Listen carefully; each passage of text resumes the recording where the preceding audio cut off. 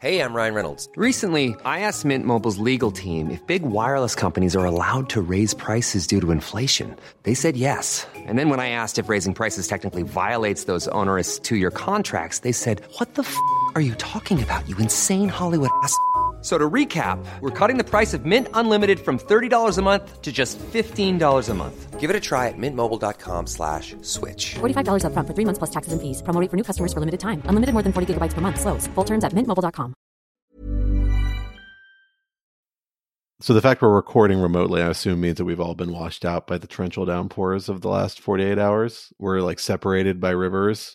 I saw a couple of puddles yesterday when I was walking my dog, and I almost panicked. There was real rain. It was a lot of rain.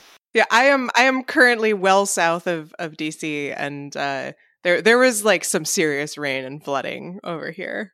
It was no joke. This was the sort of weather where in my old neighborhood, we would come back and find like our understair area flooded and all our Amazon packages just floating in like a foot of water that we'd then have to like get a pool skimmer to pull out, that we bought just for this purpose, to pull out of the puddle of water and then try and salvage.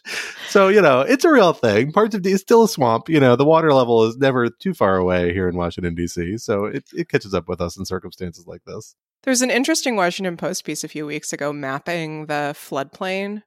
And I think what it referred to as ghost rivers or zombie streams or something like that. It sounded cooler than it was. It was basically like areas that used to be streams but are not anymore because stuff was built on top of them.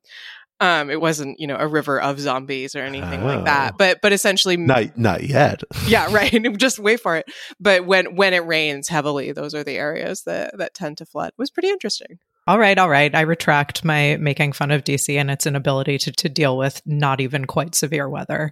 Because it sounds like true. If you do not live on Capitol Hill where I live, that perhaps the rain was a bit more serious than the couple of several inch puddles that I saw. Yeah, Natalie, it's in the name. You're on a hill. That's true. Yeah, Fair exactly. enough. Exactly. That's just good real estate buying, guys. I am in the upper hill half of my neighborhood, and I will say it's a big difference if you go downhill a little bit. It gets real flooded to the point that they've been like digging a giant underground tunnel for the last 3 years involving one of those giant ground borers, which is a very cool thing to watch, especially if you have a 2-year-old and a 3-year-old walking by occasionally. So it appears to be kind of a problem, but we're dealing with it. DC, not good on the weather front, admittedly. I'm excited about this tunnel news because, as I'm hoping to talk about in object lessons, I'm newly obsessed with tunnels. Tunnels are really in the news these days in ways that are weird, but I would just really like to celebrate the fact that we just intellectualized the weather with references to the news and articles about underground architecture. Yeah, mostly Quinta, but that's fine. Well, thank God we have Quinta here.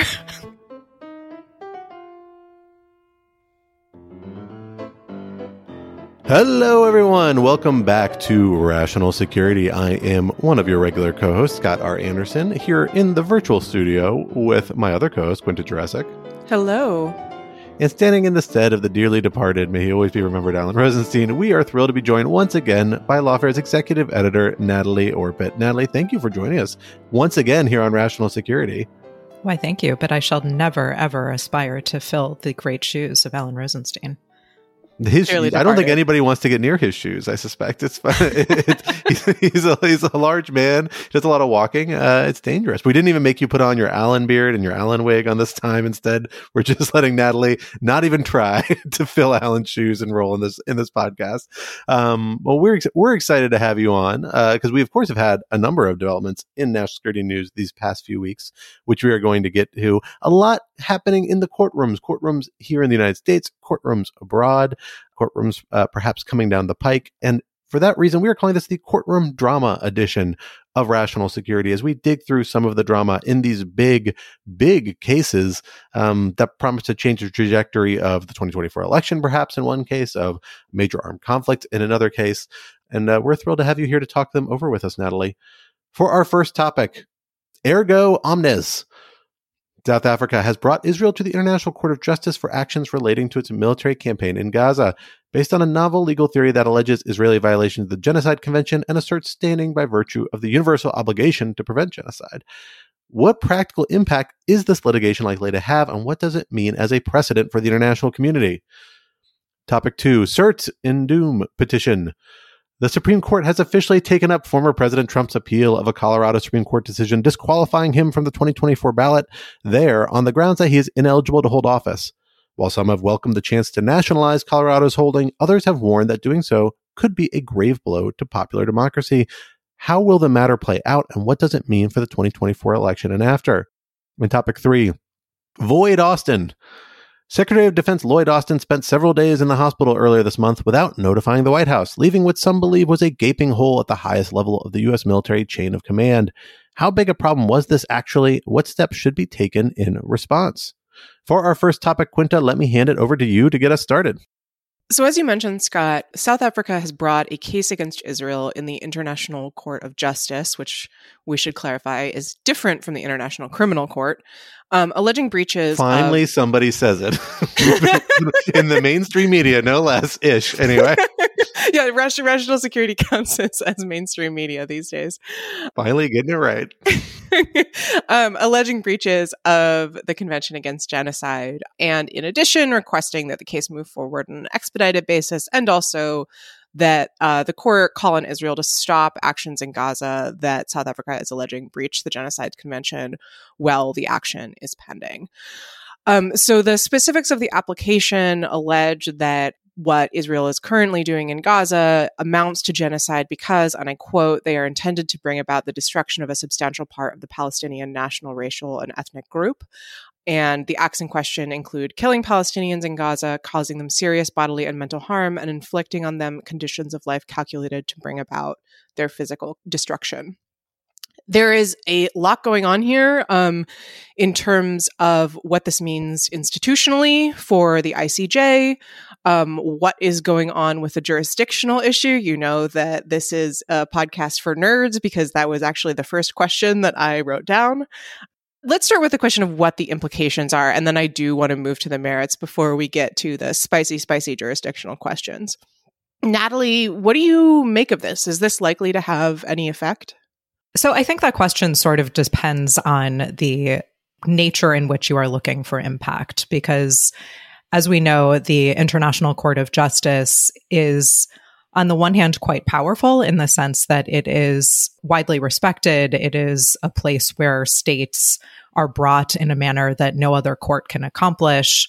On the other hand, it doesn't have any real enforcement powers. And so in a certain way, its judgments are sort of a statement of global foreign policy or approbation, or a way in which to come up with, in some cases, purely advisory opinions about how a dispute should be resolved. But again, it has no enforcement powers. So there are many, many occasions over the course of history where states who have a judgment against them don't really do what they're supposed to do according to the court's ruling. That said, I think that there is an impact by the fact of having the case and having the hearings. A lot of information will come out. Israel and South Africa are both forced to make their case, not purely in the media or in statements before the General Assembly or something like that. They're forced to sort of construct around legal arguments what they are claiming. So it is a way to air this discussion with a structure that really can't be found elsewhere. I think that's all right. And it's worth thinking about actually what the posture of this matter is procedurally and what's being asked for at this particular stage, because this is particular hearing that's going to happen this Thursday and Friday in The Hague, where the ICJ is located, centers on something called provisional measures. And that is kind of like the equivalent of what in U.S. law we think of as a preliminary injunction usually, or certain other forms of kind of preliminary relief. The idea is to say, okay, there is a matter here, there is a dispute that is at least colorably within the court's jurisdiction. Interestingly, like that ties back to the jurisdictional question, which we'll get to in a minute, which is part of the more controversial aspect of this case, but it's really essential to that, to understanding why this is kind of a novel case to be brought. But essentially they're saying, arguing, meaning South Africa, that there is a serious chance that Israel is violating these obligations or the risk of it. And we're asking for certain measures to be implemented that will limit the risk of that getting further until we can litigate out exactly what Israel's obligations are in this regard. Notably, in other recent cases in Gambia via Myanmar and in the Ukraine versus Russia, we've seen plaintiff states, and in Gambia, it was similar to here, a third-party state using a similar jurisdictional theory, be able to argue and persuade the court essentially that matters ongoing, while they couldn't make a firm decision that this was in fact an act of genocide or otherwise violative of the Genocide Convention, that there was enough signs that something was happening in that direction that certain provisional measures were in fact warranted. And that seems, my guess is that's what actually like the most practical outcome of this is likely to be, certainly in the near term, which is some of the provisional measures being asked for are things like access to Israel for different types of investigatory missions by UN bodies. It raises the issue as to whether or not why people who are making genocidal statements, there's, in the press, we've seen members of the governing coalition even make pretty horrible statements about what should happen to Palestinians that you could construe as genocidal in certain cases, or at least drifting in that direction. And the Genocide Convention says, in fact, you're supposed to be punishing those people who make those sorts of statements. That the United States, that raises First Amendment issues in some cases. It's a question about how that actual obligation gets implemented domestically in different legal systems. But there's a compelling case to be made. Well, at least if nothing else, if it's a member of the governing coalition, you should be countermanding them, saying, no, this is not the public position, condemning them, taking other measures, even if maybe you can't legally punish them. Make clear it's not actually the policy. That's in Israel's legal interest now because they're going to have to defend its conduct. And, it's also potentially a provisional measure that might be imposed. The provisional measures can range all the way up to saying, hey, Israel, stop your military campaign. I doubt it will go that far for the simple reason that Israel's campaign here is rooted in self-defense. And self-defense is a right under the UN Charter that the UN institutions, of which ICJ is one, specifically says nothing the ICJ UN institutions do, nothing in the UN Charter shall intrude upon the inherent right to self-defense. It's kind of a pre-existing international law right. So there's going to be some limits, I suspect, the court will see in how much it can direct Israel to not take actions that are genuinely in its self-interest. But might it be able to say things like, let's get humanitarian access to Gaza, bring in more assistance, and starvation and other measures that are being pursued in Gaza, or at least are the consequences of measures being pursued, if not the deliberate policy being advanced. They might say that. And then the question gets back to what Natalie's getting at, which is like, to what extent can this actually be enforced? And it's true, there's no direct enforcement mechanism, but these decisions can enter into the political calculus meaningfully for certain states, particularly European states, which do actually even see themselves as having an international legal obligation to enforce them to some extent in many cases. A lot of third-party states actually feel that way, not just Europe. I believe New Zealand tends to approach ICJ judgments that way, as do other countries, a number of other countries. And even where they don't see like an obligation to automatically enforce ICJ, like the United States certainly doesn't, because it doesn't agree with the ICJ in many cases, it is a talking point. It is a point that they can go to the Israelis or other people and say, look, we got to push back in this direction because you're getting the whole international community riled up against you, and other states are going to be doing more draconian things. We need to take this seriously. So I actually think it could be a meaningful step around these provisional measures. Then there's the much bigger question of what is there actually going to be a finding of Israel having committed genocide? I'm much more dubious about that actually on the merits. But at this provisional measure stage, the bar is much lower. And I think you really could see some provisional measures come out of this that are substantive and meaningful, particularly if they're married with some sort of enforcement effort by member states. So what do you both make of the claim by South Africa that Israel's actions in Gaza constitute a genocide? This is something that has been raised in, I think, more and less rigorous ways, sort of since the beginning of Israel's campaign in Gaza. But I think it's not worth brushing off entirely. It has been made by serious scholars, including by some serious Israeli scholars who have argued that if it isn't genocide, it is on the path there. Obviously, this is a pretty serious allegation, and I think that Israel seems to be taking it seriously, perhaps for that reason. So, Natalie, I'm curious for your read here. Yeah, I mean, I think this is an area where the specificities of what constitutes a war crime versus a crime against humanity versus a violation of the Genocide Convention becomes actually quite important, to the extent that this case as it is under the Genocide Convention. So the Genocide Convention, I think it's probably just worth our saying explicitly. What it forbids is, and I'll quote, intent to destroy in whole or in part a national, ethnic, racial, or religious group as such. So one of the things that's really, really important about the Genocide Convention is that the attempt has to be to destroy the group, not to destroy individuals who happen to all be part of the same group. So the intent aspect is the hardest thing to prove in a genocide case. There's one thing that, as I was preparing for this last night, I was reading analysis by an expert in the Holocaust and who is sort of a historian of various types of genocides. One thing that he explained that I was not familiar with before that I think is interesting is, so there's a separate crime, not really well defined, specifically under any international convention, known as ethnic cleansing, which I think we've referenced a little bit. It's sort of generally under the heading of a crime against humanity. But what that means is it's about removing people from territory that you want. So genocide is destroying the group no matter where it is. Ethnic cleansing is sort of getting rid of a group. And this scholar was talking about the sort of potentially slippery slope between ethnic cleansing and genocide in certain examples in history, where what began as ethnic cleansing, or what was properly construed as ethnic cleansing in the beginning, really became genocide by virtue of the way in which it was conducted. So some of the examples were like the Ottomans removed Armenians from their territory, but pushed them into the desert where it was all but certain that they would essentially all die.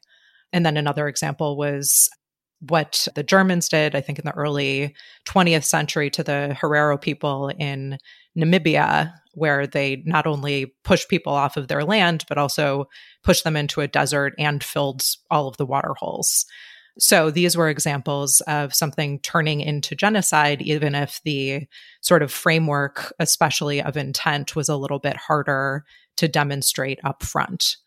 I do think that these are the arguments that will come up.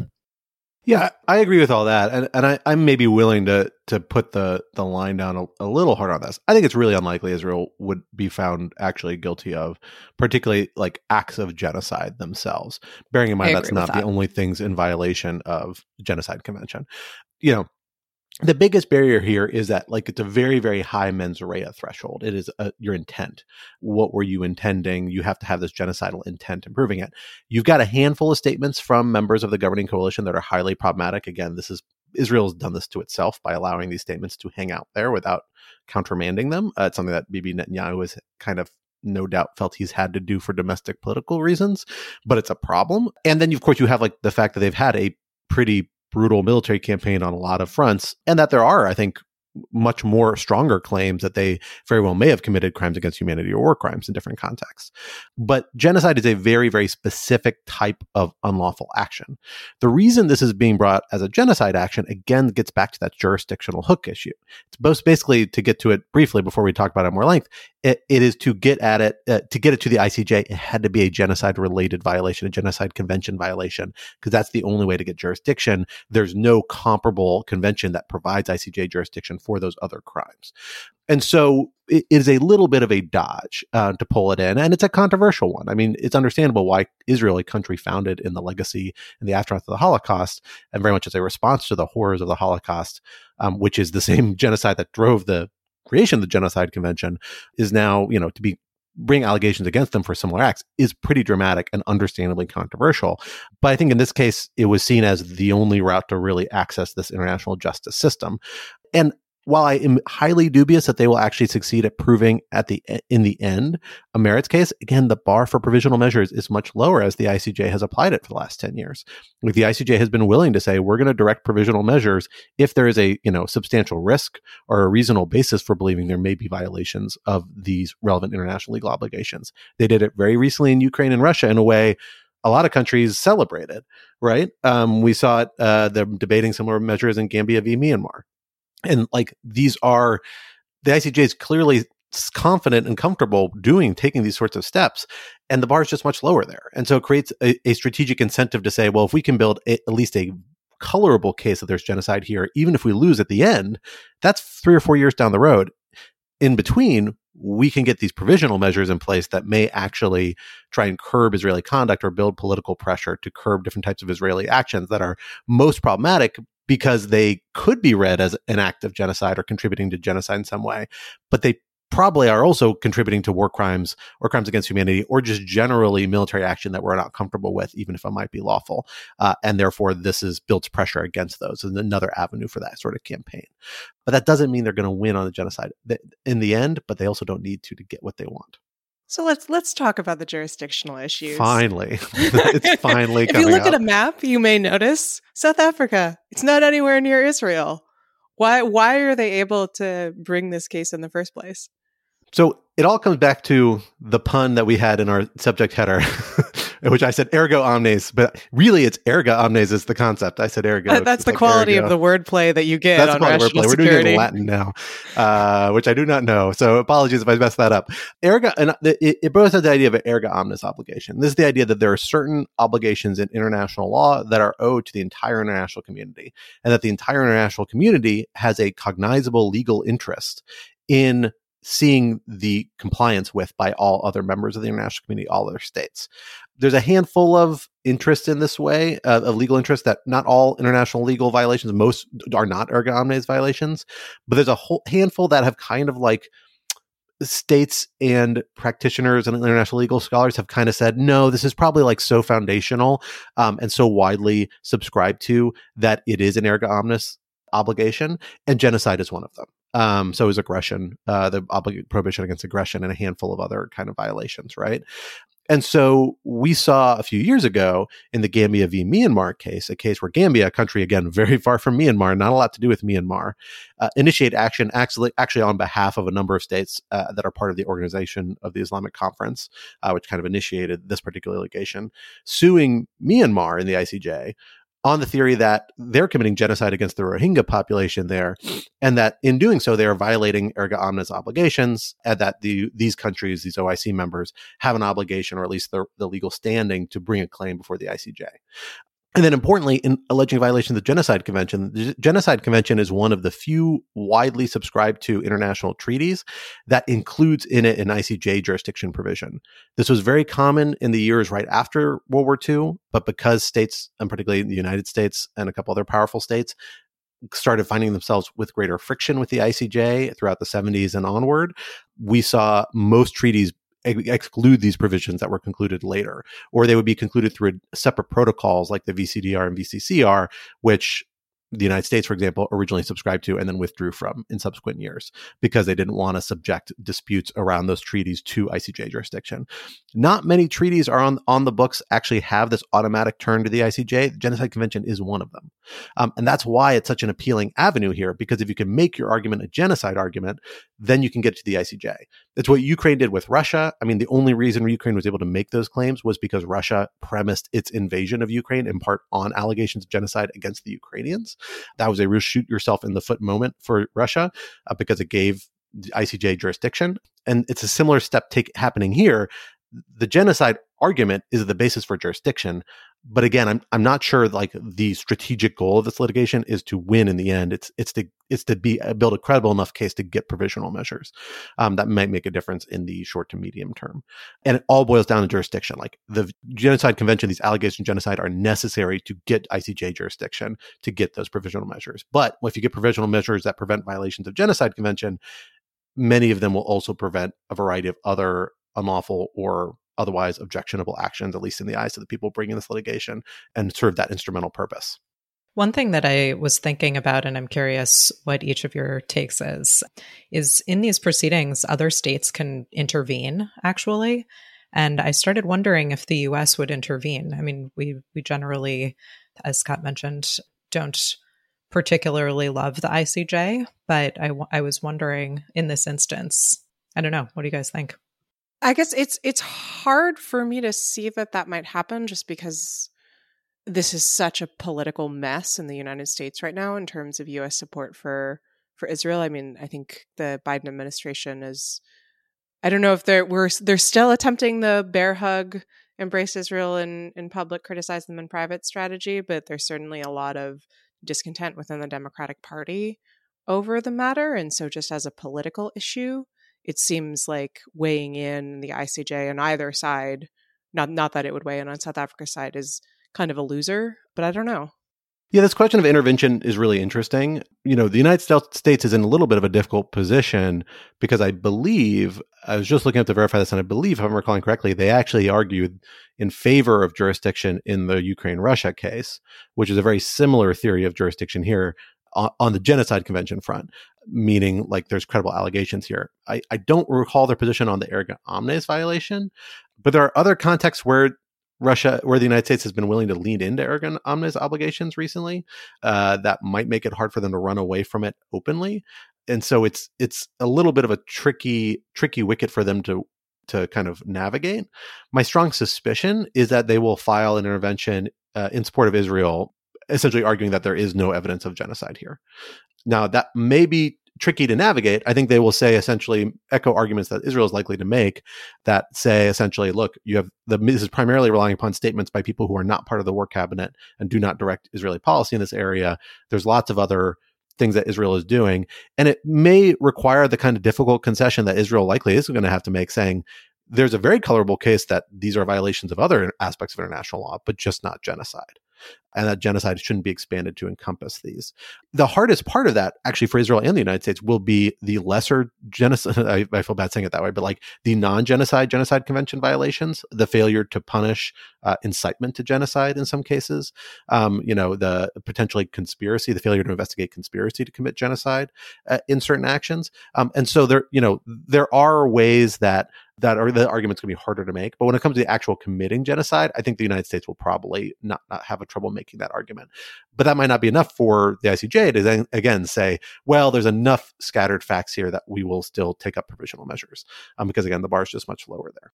Israel recently made, I think, really interesting choice in terms of how it wants to handle this case. So correct me if I'm wrong, both of you, but my understanding is that under the ICJ, if a state that has a case against it doesn't have a judge of its nationality on the bench, it can choose a judge sort of from its own pool to sit on the bench. And Israel selected Aharon Barak, who is a retired president of the Israeli Supreme Court and is not only someone who I think it's fair to say the current government is not a fan of. He is the Israeli Supreme Court justice who kind of kickstarted a lot of the developments in the history of the Israeli Supreme Court that the Netanyahu government was attempting to really overthrow with the judicial reforms that have now been kind of nixed. So Barak's appointment has created a lot of discontent on the Israeli far right. But I think that the fact that the Netanyahu government chose him to represent Israel is a really interesting choice in a number of ways. Scott, I'm curious what you make of it. It's a really interesting step, but I think is representative of just how seriously actually Israel is taking this action. Look, I mean, Israel initially responded to this action with what has become like a very common rhetorical move, where they essentially say this is kind of a degree of bias on behalf of the international community. I think one of the official Israeli government spokespeople compared it to blood libel. South Africa's allegations saying it was something akin to following in the kind of vein of the Holocaust, or otherwise siding with Holocaust deniers and people echoing similar violations there. This is not like this is a extreme, like a stronger version, but a similar rhetorical line that Israel often follows when it receives criticism or is the target of action in the international community. They allege bias on behalf of the international community. And I think we should be, if I'm being honest, I think there is something to that, in that the international community is very focused on Israel compared to historically certain other national contexts. I don't think that necessarily is a complete defense in all cases, or sufficient to say, well, then we need to disregard these other proceedings or these allegations. And a lot of it has to do with the relationship of the United States with Israel and Israel's role in the international community and a number of other factors. But regardless, like there is some element of merit to that argument, but I don't think it carries the day or is sufficient. Regardless, here they're doing something different. Like in other cases, well, after you've gotten that rhetorical move, that's it. Israel will then cease to participate in whatever international legal proceeding is involved. Remember, Israel's been on the wrong side of the ICJ before. There was a wall advisory opinion about the wall Israel was building along the edge of what it viewed as the line between West Bank and Israel. But there's some debate about that. That came to the ICJ. My recollection is that they really did not meaningfully participate in that, and have not really recognized or done anything with that judgment in any meaningful way. You could have seen the same thing here. Instead, they appointed a very credible international legal team and have appointed an ad hoc judge in Aharon Barak, who is very clearly intended to signal credibility to the international community. Aharon Barak is a very well-known international guy. He has spent lots of time while he was in office, and certainly since leaving office, teaching at American and European law schools, visiting them as frequent speakers. I met him several times when I was in law school. He's kind of like a, every foreign judge of prominence likes to say people like to say they're the, Chief Justice Marshall of that country. And people say that about Aharon Barak, and it's probably slightly overstating it, but he is a notable jurist historically for Israel, even though he is often at loggerheads with this right-wing coalition. Why do you appoint someone like that? It's because you think they're going to back you and they're going to be seen as credible to the international community. So it's a real sign of just how sophisticated an international legal actor Israel is when it wants to be, that it's hired these lawyers and followed their advice, no doubt, in appointing these ad hoc judge. And it's worth noting the judge's role is not to represent them in the proceedings. They are a judge just like the other members of the ICJ. It is simply that they are allowed to appoint an ad hoc judge in addition to the standing ICJ composition. So yeah, it's going to be interesting. I mean, Israel is actually going to engage on this one, and they're going to have a legal defense strategy. The hard part for them is going to be, it's going to require them to probably condemn some actions by members of the governing coalition and come out and say, yes, okay, these might be other sorts of violations, but in the end, we're not going to, in the end, this isn't genocide. And then when it comes to provisional measures, the real question is, if the provisional measure is something like let a team in to investigate these allegations, or investigate very specific concrete incidents that are seen as something that could be genocide, it's hard to proclaim your independence and proclaim your innocence and then completely refuse to allow transparency around investigations there. Israel may come down to that front. And I think that's going to be a hard line for them to draw persuasively, even for the United States potentially, and certainly for European allies or European countries that have backed them, at least so far, on much of the military campaign in Gaza. So it's going to be a hard line for them to draw, but they're taking it seriously. And we will see a genuine international legal debate around all these issues with both sides well represented, which will be interesting. Well, speaking about important legal arguments with all sides well represented, let us turn our lens from the International Court of Justice to the domestic Court of Justice, by which, of course, I mean the United States Supreme Court, which just in this past week, if I recall correctly, maybe a week and a half at this point, granted certiorari in the challenge by former President Trump, or the appeal by former President Trump to the Supreme Court of Colorado's determination late last year that he was ineligible to appear on the ballots in Colorado because he was ineligible to hold the office of president if elected under Section 3 of the 14th Amendment. A pretty earth-shattering decision that we've talked about a bit before on the podcast. But now we're seeing this new and presumably, although not necessarily, final phase where the Supreme Court will reach a determination on the merits of what Colorado has determined. And then that's going to set federal law, presumably, at least if they don't use certain procedural dodges, that will be applicable nationwide. But notably, that does not necessarily mean that it will resolve the actual underlying dispute about what happens with 2024 election ballots, interestingly. This is probably a really important step, but not actually the final step in this process. Quinta, let me turn to you on this. How should we be thinking about this in this broader timeline for resolving this particular issue, preferably before the presidential election, preferably before at least next January 6th, 2025, when Congress is going to have to count electoral votes, again, if they're allowed to do so. Hopefully they'll have more luck this time around, and determine who the new president is. Put us in this procedural moment. What are we living in right now, and how does this fit in the kind of timeline of things we have to think about?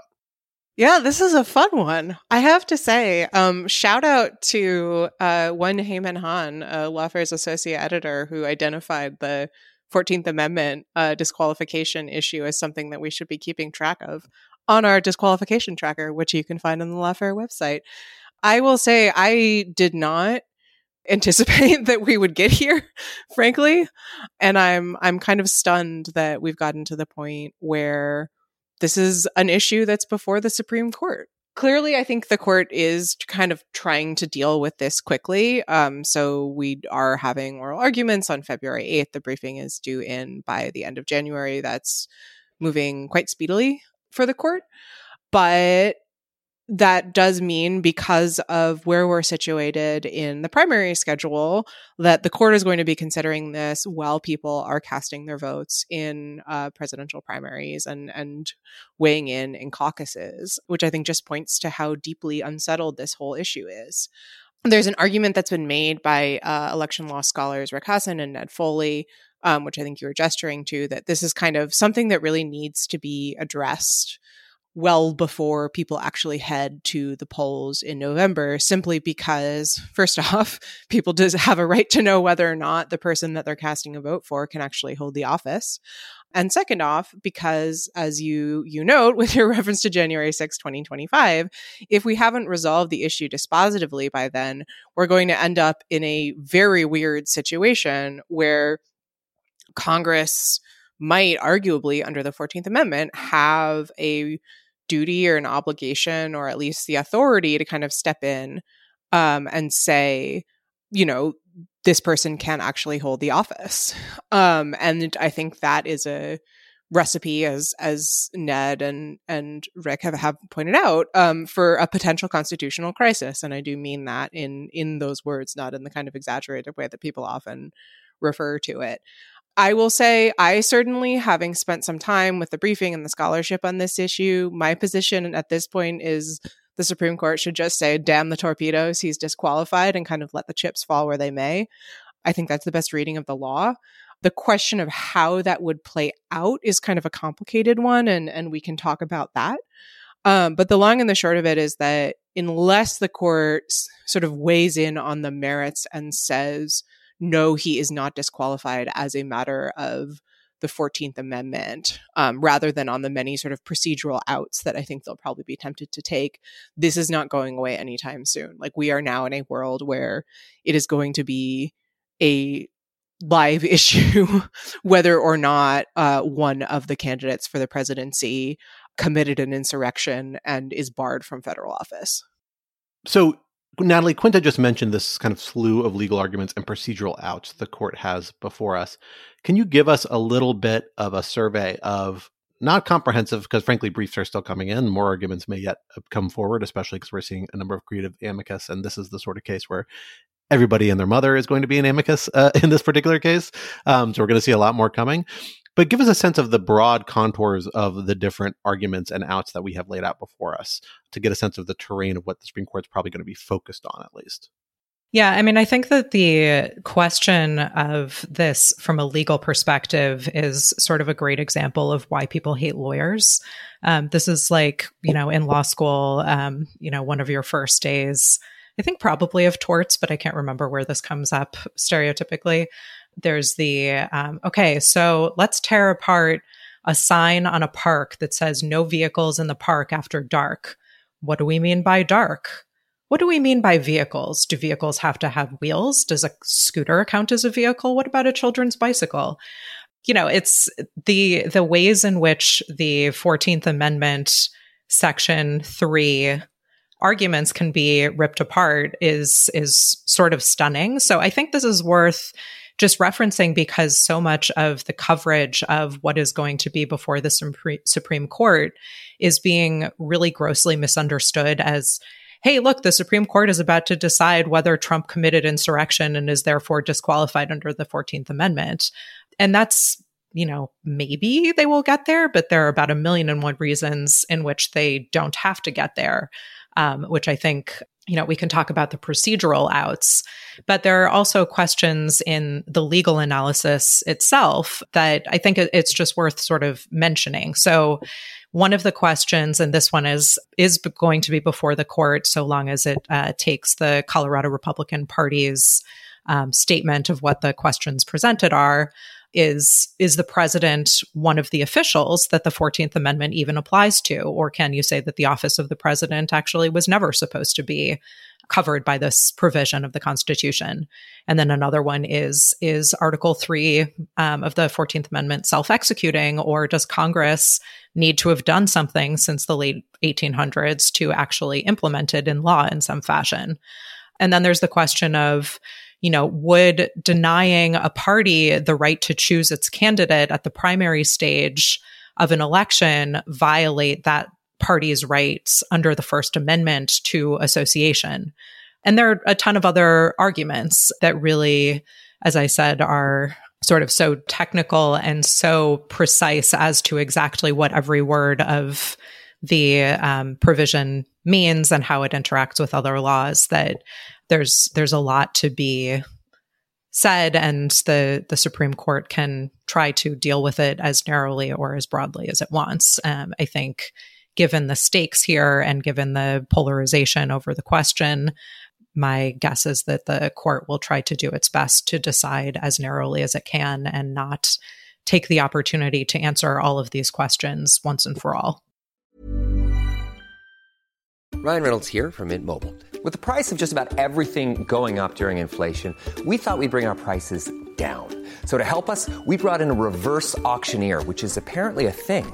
Mint Mobile Unlimited Premium Wireless. How to get 30, 30, bit to get 30, bit to get 20, 20, 20, bit to get 20, 20, bit to get 15, 15, 15, 15, just $15 a month? Sold! Give it a try at mintmobile.com/switch.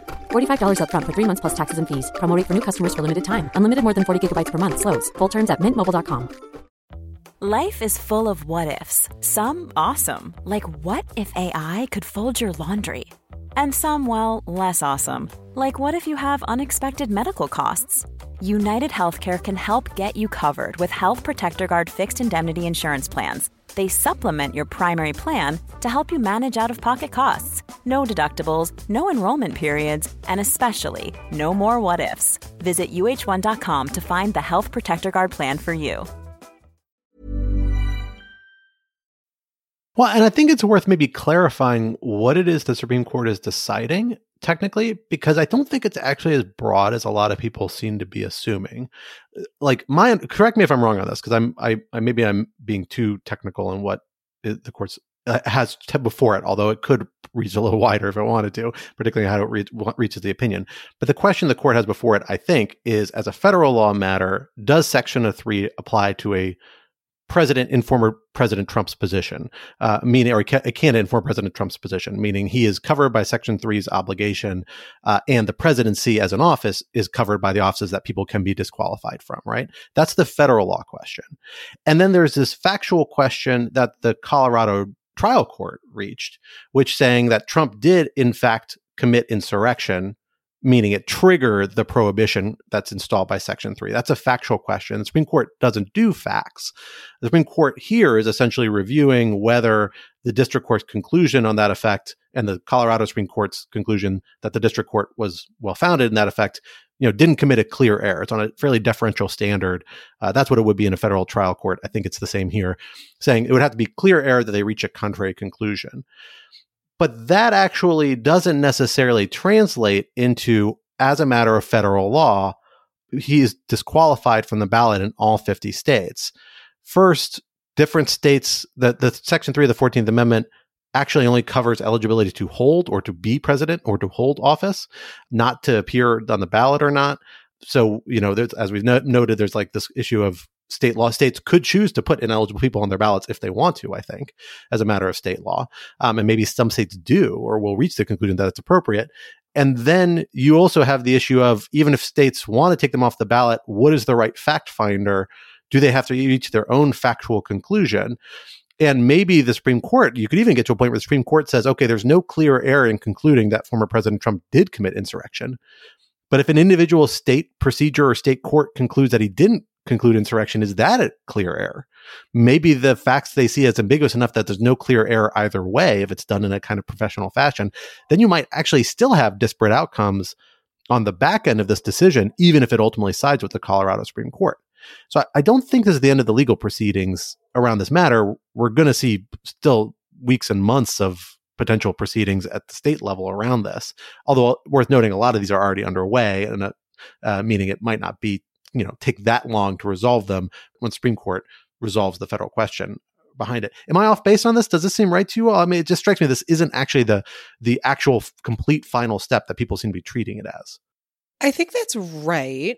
And I will say, continuing the media criticism theme of this show so far, that the press could do a better job. The press and opinion writers in particular could do a better job of explaining this. That's not true across the board, but there has been a lot of coverage saying, Section 3 isn't a silver bullet.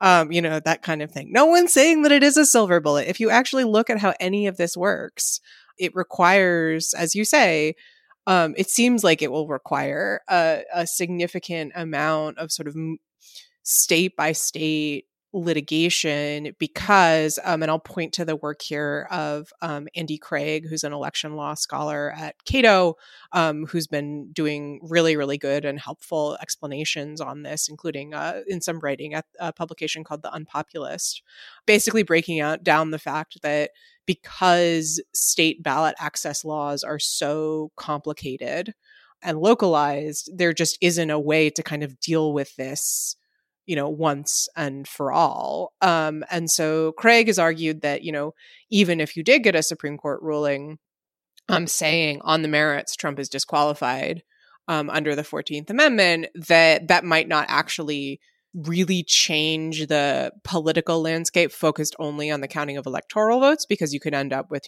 blue states disqualifying, red states not, purple states not.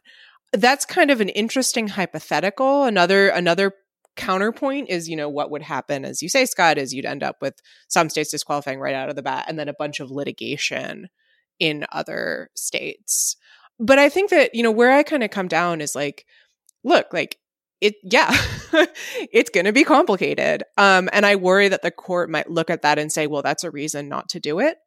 And the counterpoint to this, and I'm drawing here on the sort of originalist argument for disqualification from Will Bode and Michael Stokes-Paulson, which if the court actually disqualifies Trump will have to be one of the most influential law review articles ever, is, just because it's complicated isn't a reason not to do it if that's what the Constitution requires. Yeah, I mean, I think actually, and tell me if you guys disagree, I think the only way that this could maybe be resolved once and for all would be if the Supreme Court says under the 14th Amendment, Trump is not disqualified, which would be a truly horrifying conclusion, especially because that question is not really before the court to consider the issue on the merits. But I believe that if they say as a matter of constitutional law, no, he's not disqualified, then there's nothing more to be done in terms of debating or litigating whether he should be removed from the ballot, because states can't impose additional requirements for eligibility for the president beyond what is already existent in the Constitution.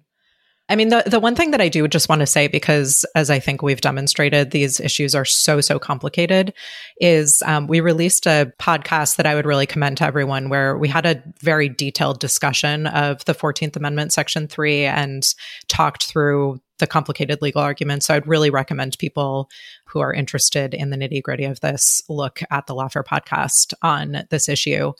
I also just want to say one of the participants in that conversation is one of our resident Section 3 experts, Roger Parloff, a colleague of ours, who identified, I was just checking the date, in June of 2022, that he was confident that it was extremely likely that at least one election official somewhere in the United States was going to find Trump disqualified under Section 3, and that it would be a complete and total disaster. So his comments in the podcast that we just did recently on this really can make you quite frightened about all of the many possibilities of how this might go and how they all might be quite scary. So that's cheerful.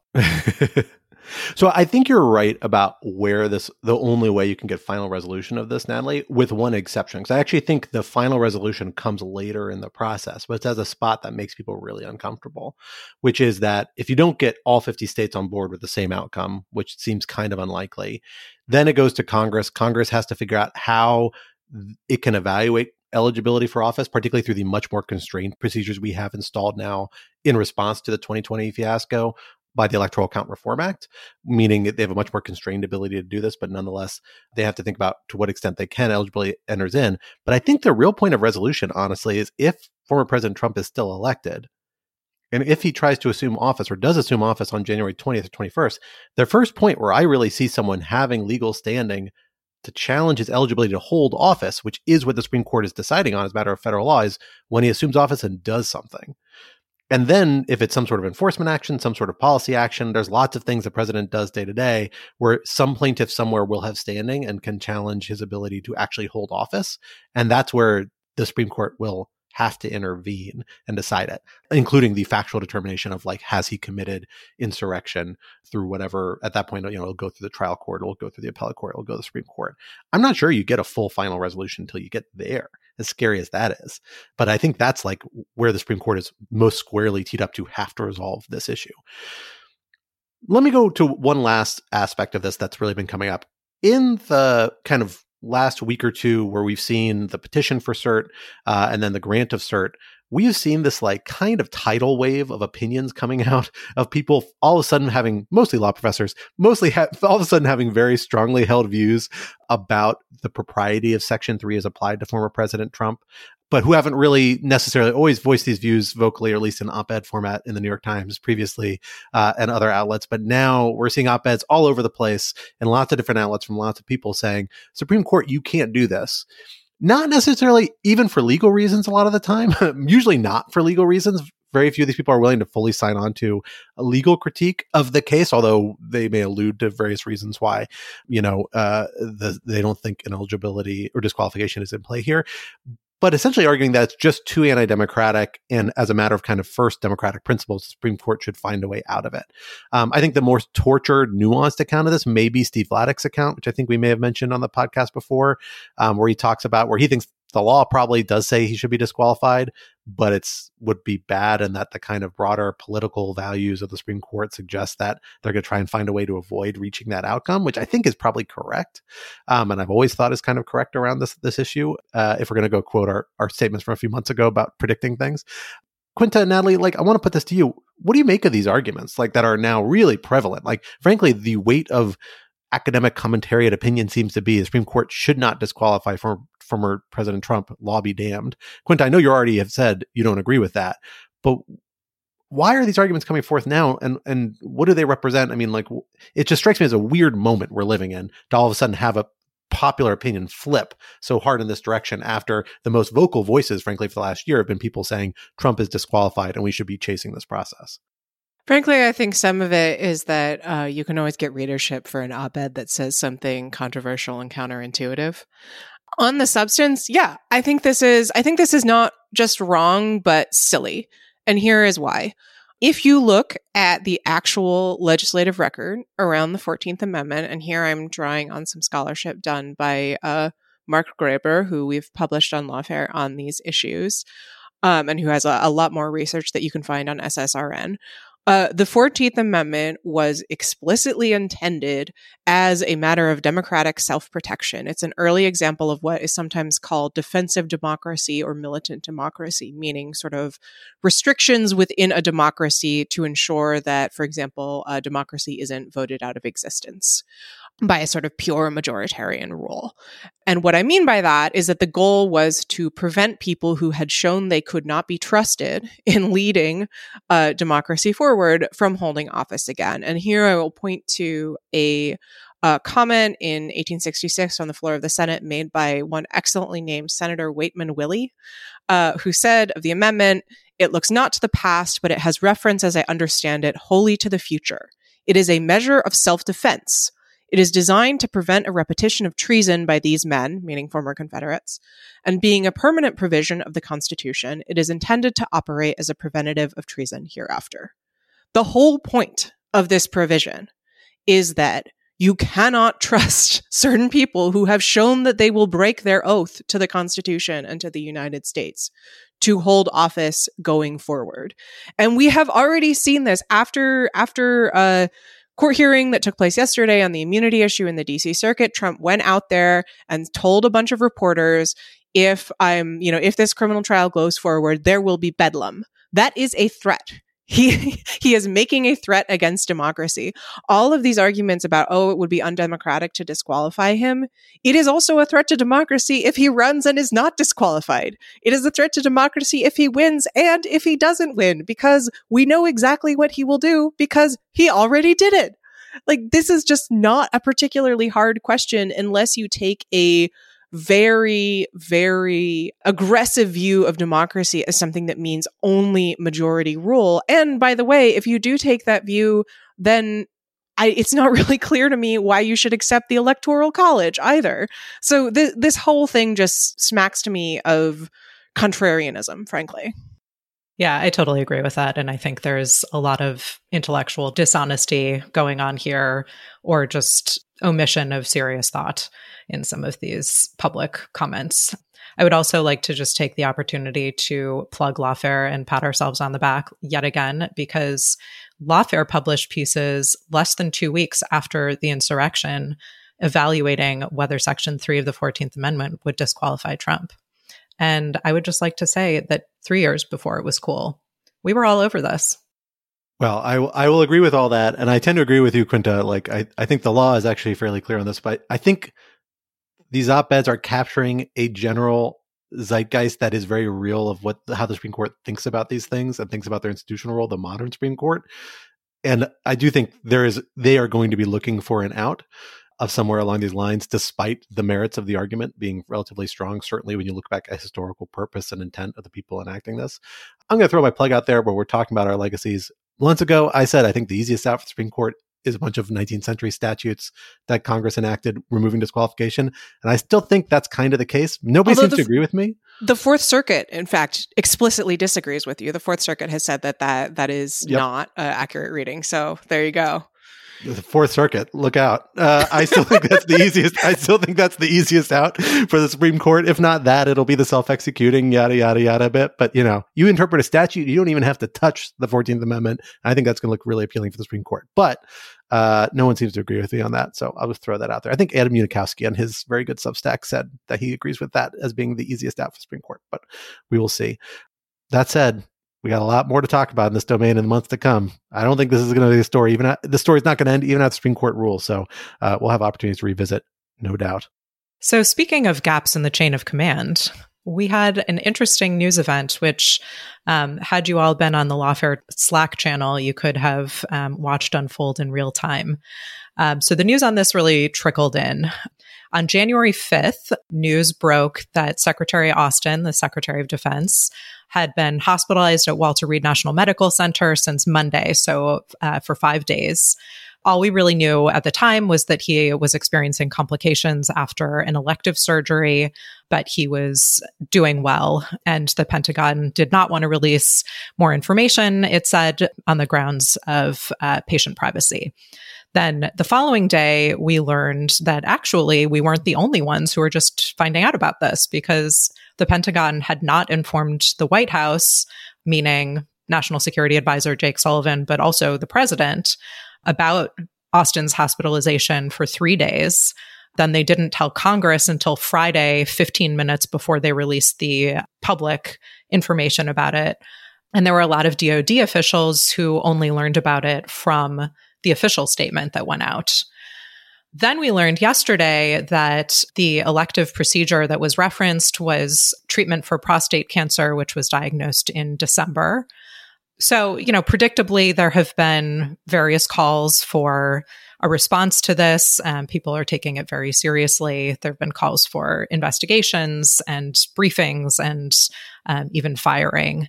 The Pentagon Press Association issued a really strongly worded statement about how this was an outrage and Austin has no claims to privacy in this situation. And of course, all of this is going on. The Secretary of Defense is not available, is being hospitalized.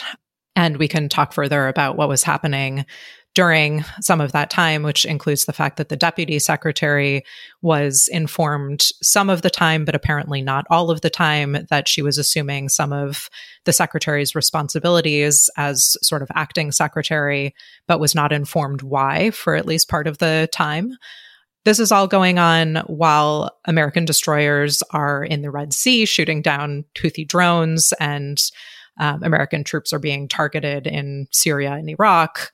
So, I think the very obvious question comes up, and I want to pose it to you, Quinta and Scott. How much does this matter? How outraged should we be or should we not be? Quinta, I'll start with you.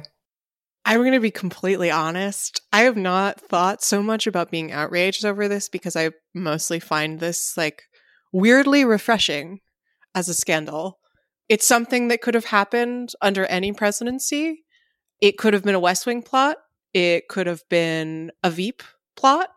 It has nothing to do with, encroaching far-right authoritarianism. There's nothing Trumpy about it. It says a lot about the Defense Department, and I know that Scott has thoughts on that and the strangenesses of big organizations with big responsibilities. But mostly it's just it's kind of nice.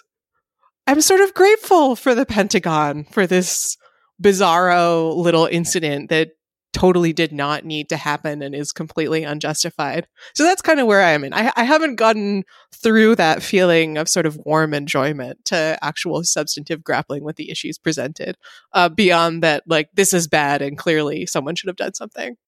Scott, what do you think? Yeah, I tend to agree. I agree with that. I agree with the refreshing nature of the scandal. And I think scandal is a little strong. I think this was clearly a lapse in judgment on the part of Secretary Austin and other people who may have been involved, although it's a little unclear who knew about this. His chief of staff was also sick and out of the office and out of touch during this period. Somebody was clearly communicating between him and the deputy secretary in some way that some people knew what was happening, but not fully disclosing things, right? So some people were clearly in the know. It's not clear how far it goes. All those people, this is a big lapse in judgment. You shouldn't hide things like this when you're in the senior position of authority. That's certainly true. There's a possibility it might have violated some federal laws that says you're supposed to disclose senior vacancies in senior offices, but there's no enforcement mechanism. It's just kind of one of these general administrative provisions. It doesn't matter, but you should try and abide by the law if you're an executive branch official, and if you're the president. All that said, and there's protocol and other practices. It's all bad. It's all bad. Not good. The idea that this was a major national security risk, I think, is overstated. Not substanceless, but overstated. It would be a problem if a crisis were to happen, you could not find the Secretary of Defense or he was unconscious during surgery. This is true. This is also a perennial reality when your cabinet officials are constantly overweight 70-year-old men, which is the case. It's possible they will pass out or have a health crisis or get in a car accident or their phones will die, right? All these things happen. There are procedures for dealing with them. It is a matter of delay. It would be inconvenient, it would cause some confusion and additional stress. Even major international crises rarely happen at such a breakneck pace that those sorts of hiccups will make a big difference in the determination at the end. Where they do, decision making is necessarily devolved much more lower to the ground because they're the only people who can react fast enough. That's why you have things like unit self-defense, a principle that says if somebody shoots at you, you shoot back and you don't have to ask for permission to do that. Essentially, there's a little more complicated than that, but that's the basics of it. So, I think there's a lot of people trying to make a lot more fire out of this incident where, it's a fair amount of smoke through the ratio to fire. Not that there's no fire. It's a problem. It's bad judgment. I will also say on the other side of this, it's also just very human and understanding. I mean, the man appears to be having prostate cancer. That's scary and hard to deal with and a personal matter, and can deal with treatments that could be really uncomfortable and maybe personally a little embarrassing, right? I get this. I get the human side of it. And it's, people who act so outraged and are so willing to slander people over stuff like this, even when I think they have some merit to their complaints, and I do in this case, you can't lose sight of that human element on the empathy scale. And I empathize with Secretary Austin, even if I do ultimately think this was a big lapse in judgment.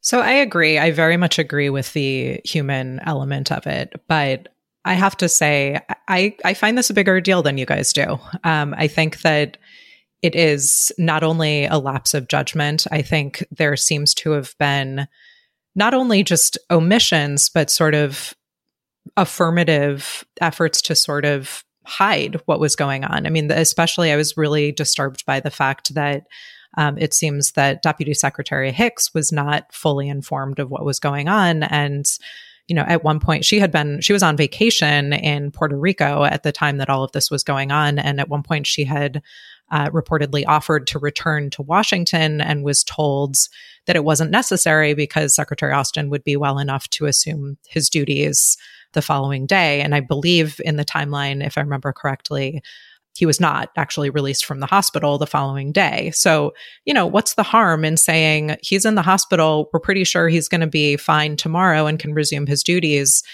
But sure, it probably wouldn't be a bad idea for you to return back to Washington to make it very clear who is in charge here in the event that anything goes wrong. Scott, I think you're right that it's unlikely there would be the type of catastrophe that would require such rapid response that someone wouldn't be able to find someone who was eligible to act as acting secretary if Secretary Austin was unavailable.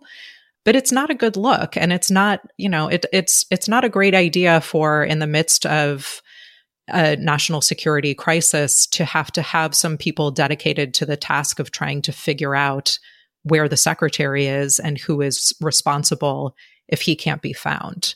He's also sixth in line in the presidential line of succession. I think this is a big problem. I agree with you. I do understand the human element of it, but he has a prominent public role. And when you take on these roles, unfortunately, you give up a lot of your rights to be a human being and to have your privacy respected. It's just the nature of the job. It's why, I never want to be Secretary of Defense. But I think that it's really part of the responsibilities that you take on. I think that's fair, just despite my flippancy at the beginning of this segment. I mean, what it makes me wonder about is I have seen some arguments that this merits a resignation from Austin. And whether or not that should happen is one question. But another question is just, given the holdup on nominations in the Senate, whether the kind of intransigence of the Senate here is actually going to be a real problem that will keep him in his job. Because it seems unlikely to me that if he did resign, that the administration will be able to get a Senate-confirmed successor. Maybe that's not a problem, since we all know how flexible, for better or worse, the Federal Vacancies Reform Act is. But I do wonder whether that might be a factor in Austin holding on to his job. It's definitely possible. Although, I will say the Armed Services Committees, like now that they've broken the Tuberville hold, are moving things faster and have a historical record, particularly around secretaries of defense. They tend to be one of the first people confirmed for a new administration. They don't tend to hang out there that long. So it'd be a little bit of a broach of a norm that's, I think, still persists in kind of this more partisan era to really hold it up for a long time. Unlike, for example, like most State Department appointees that SFRC has been sitting on for a while now in a lot of different capacities. A lot, not most, but a number of State Department employees or appointees. So, I think they could get someone. I'm just not sure that this actually warrants that strong a response, if I'm being completely honest. I think it was a clear lapse in judgment. I think he needs to take responsibility for it. If it were combined with other questions about his duty, it could be a straw that broke the camel's back. But I think most people have a pretty positive view of Austin as Secretary of Defense. I don't think we've seen a lot of these scandals or mishaps, despite being like a pretty tense moment for the Defense Department, certainly the last several months. So I don't know. I'm just not quite there yet. The one thing I will say is like this reflects, and Quinta alluded to this, so I'll throw this out there. It's like this to me, my first thought when I heard about the story is like, man, this is such a DoD story because there is like one aspect of DoD institutional culture. And I say this as somebody who worked closely with Department of Defense. I love my colleagues at the Department of Defense. I think they're great. And this is a virtue in many environments. But folks at DoD, part of the institutional culture is very much a take your orders and run with them, and keep your eyes down and like focused on the task ahead without a lot of critical engagement, sometimes with the broader decisions and context in which they're being made. Scott is trying so hard to be nice. Because I genuinely love the Department of Defense, and the people who work there are wonderful. And this may be unfairly besmirching them because maybe everyone involved in this was like an outside political appointee, and so blaming Department of Defense institutional culture for this is misplaced. I totally accept that's a possibility, but like I could see this happening, and I've heard and encountered similar things happening at a lower level, at a unique level of the Department of Defense. And I do think it is like there's a resistance to questioning sometimes. It comes in with this, that this would have been a good moment for somebody, even a career person who's in this group conversation that actually knew what was happening, to say, hey guys, yes, maybe the Secretary of Defense gave this order, or that's how we're understanding it, but maybe we should go back and say, do we really want to do this? Here are our concerns. Maybe that happened in this case. I don't know. Again, this is a little bit unfair for me to speculate in these cases, but the same thing that can make the Department of Defense so effective in so many different environments sometimes I think can lead to weird moments like this where you have a lot of lack of critical engagement around certain senior decisions. And that would have been a good moment to exercise a little critical judgment for not just the secretary, but for people around him as well. And some people may have professional consequences for that. And maybe that is appropriate, even if Austin himself doesn't lose his job. Maybe other people need to take a little bit of a hit for this, because it's not just a lapse of judgment on his part, it's other people as well. Yeah, so I don't disagree that this doesn't warrant his firing or resignation. And, there are remedies that can come out in terms of, I think already the Biden administration has, through the chief of staff, issued more explicit guidance to cabinet members, et cetera. But I just want to say one thing in response to your points, Scott. I think one of the things that's really damaging here is that, Austin was already known as a person who really did put his head down and worked and was very well respected. I mean, he was confirmed as Secretary of Defense 93-2 on January 22nd, 2021. That's stunning. He's very widely respected. I have no reason to think that shouldn't be the case. The problem when something like this happens is that people are going to start wondering if the fact that he is, not out there as a partisan political hack in the public eye and is instead working very hard with his head down is something to be worried about. I think you're inviting concerns that the lack of transparency or the lack of drama is because there are more things that are being hidden. And I think that can be really damaging. Well, unfortunately, that brings us to the end of our time together this week to hash through these important issues, but I think we'll have time to revisit a number of them, at least, in weeks to come. Until then, however, this would not be Rational Security if we did not leave you with some object lessons to ponder over in the days to come until we are back in your ears. Quinto, what do you have for us this week? My object lesson is tunnels. I am tunnel pilled. Tunnels are all that I care about. There are 2 tunnel stories that I would like to share with you all. The first is the story of the woman on TikTok, who some of you may have heard of, who is building a tunnel under her house for ambiguous reasons.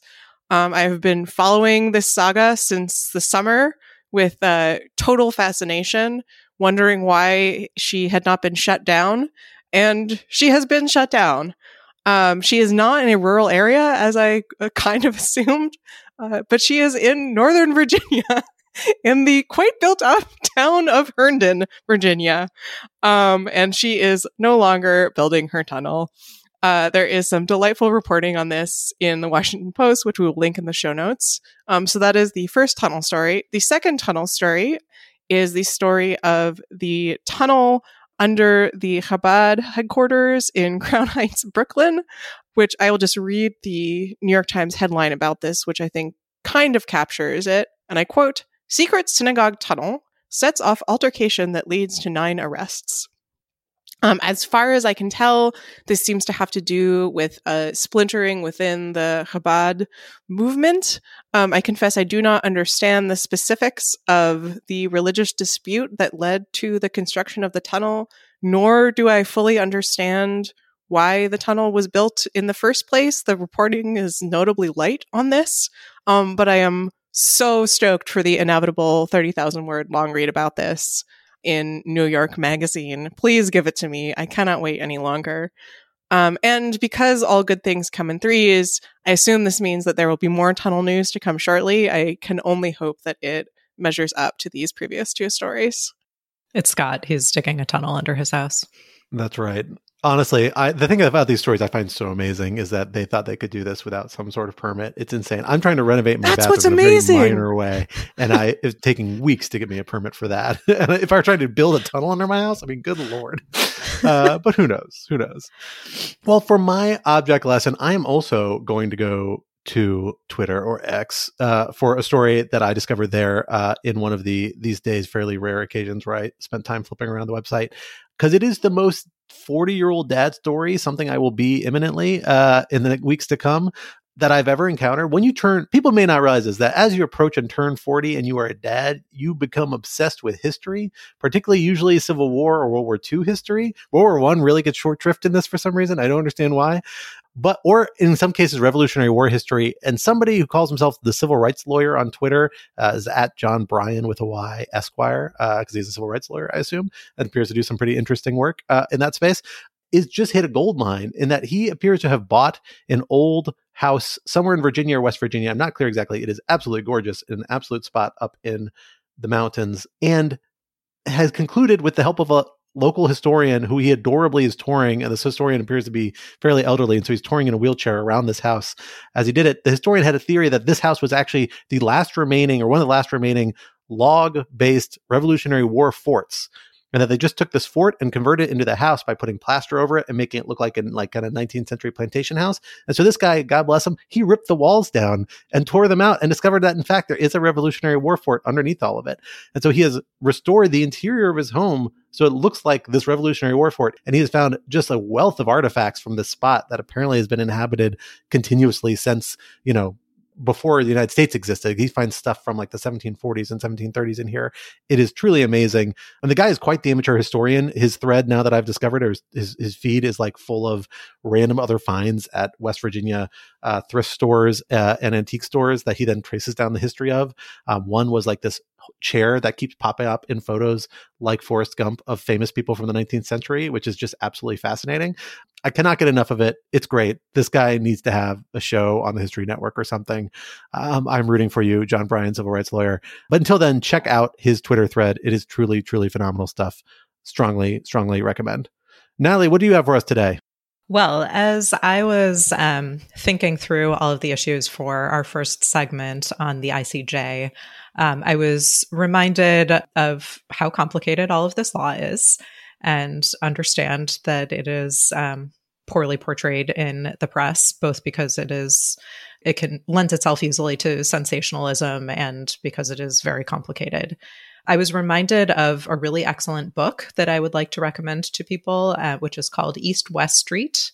It's by Philippe Sands, and it is an eminently readable, part memoir, part explanation of the evolution of the concepts of genocide and crimes against humanity in the law right around the Holocaust period. But the discussion all begins with Sands's investigation of his family's history going back to Lviv in modern day Ukraine. So it's a very interesting story. It's much more accessible than, reading through a case book that tries to explain to you the legal concepts of genocide and crimes against humanity, and how there's actually a really interesting tension between the two concepts, because there were concerns that coming up with a crime of genocide would impose on people a group identity that might detract from what should be an equal concern in the law about just mass killing of individuals, even if they're not part of a group. So in any case, I would really recommend that people who are interested in sort of understanding the law a little bit better give that one a read. It's East-West Street by Philippe Sands. Well, folks, that brings us to the end of this week's episode. But Rational Security is, of course, a production of Lawfare, so be sure to visit us at lawfaremedia.org for our show page, for links to past episodes, for our written work and the written work of other Lawfare contributors, and for information on Lawfare's other phenomenal podcast series, including Season 2 of The Aftermath, which premiered but days ago and will be coming to your podcatcher in the weeks to come. While you're at it, be sure to visit us on Twitter or X at RATL Security, and be sure to leave a rating or review wherever you might be listening. Also, sign up to become a material supporter of Lawfare on Patreon for an ad-free version of this podcast, among other special benefits. Visit lawfaremedia.org/support for more details. Our audio engineer and producer this week was Noam Osband of Goat Rodeo, and our music, as always, was performed by Sophia Yan. We are once again edited by the wonderful Jen Patja Howell. On behalf of my co-host Quinta and our special guest Natalie Orpit, I am Scott R. Anderson, and we will talk to you next week. Till then, goodbye.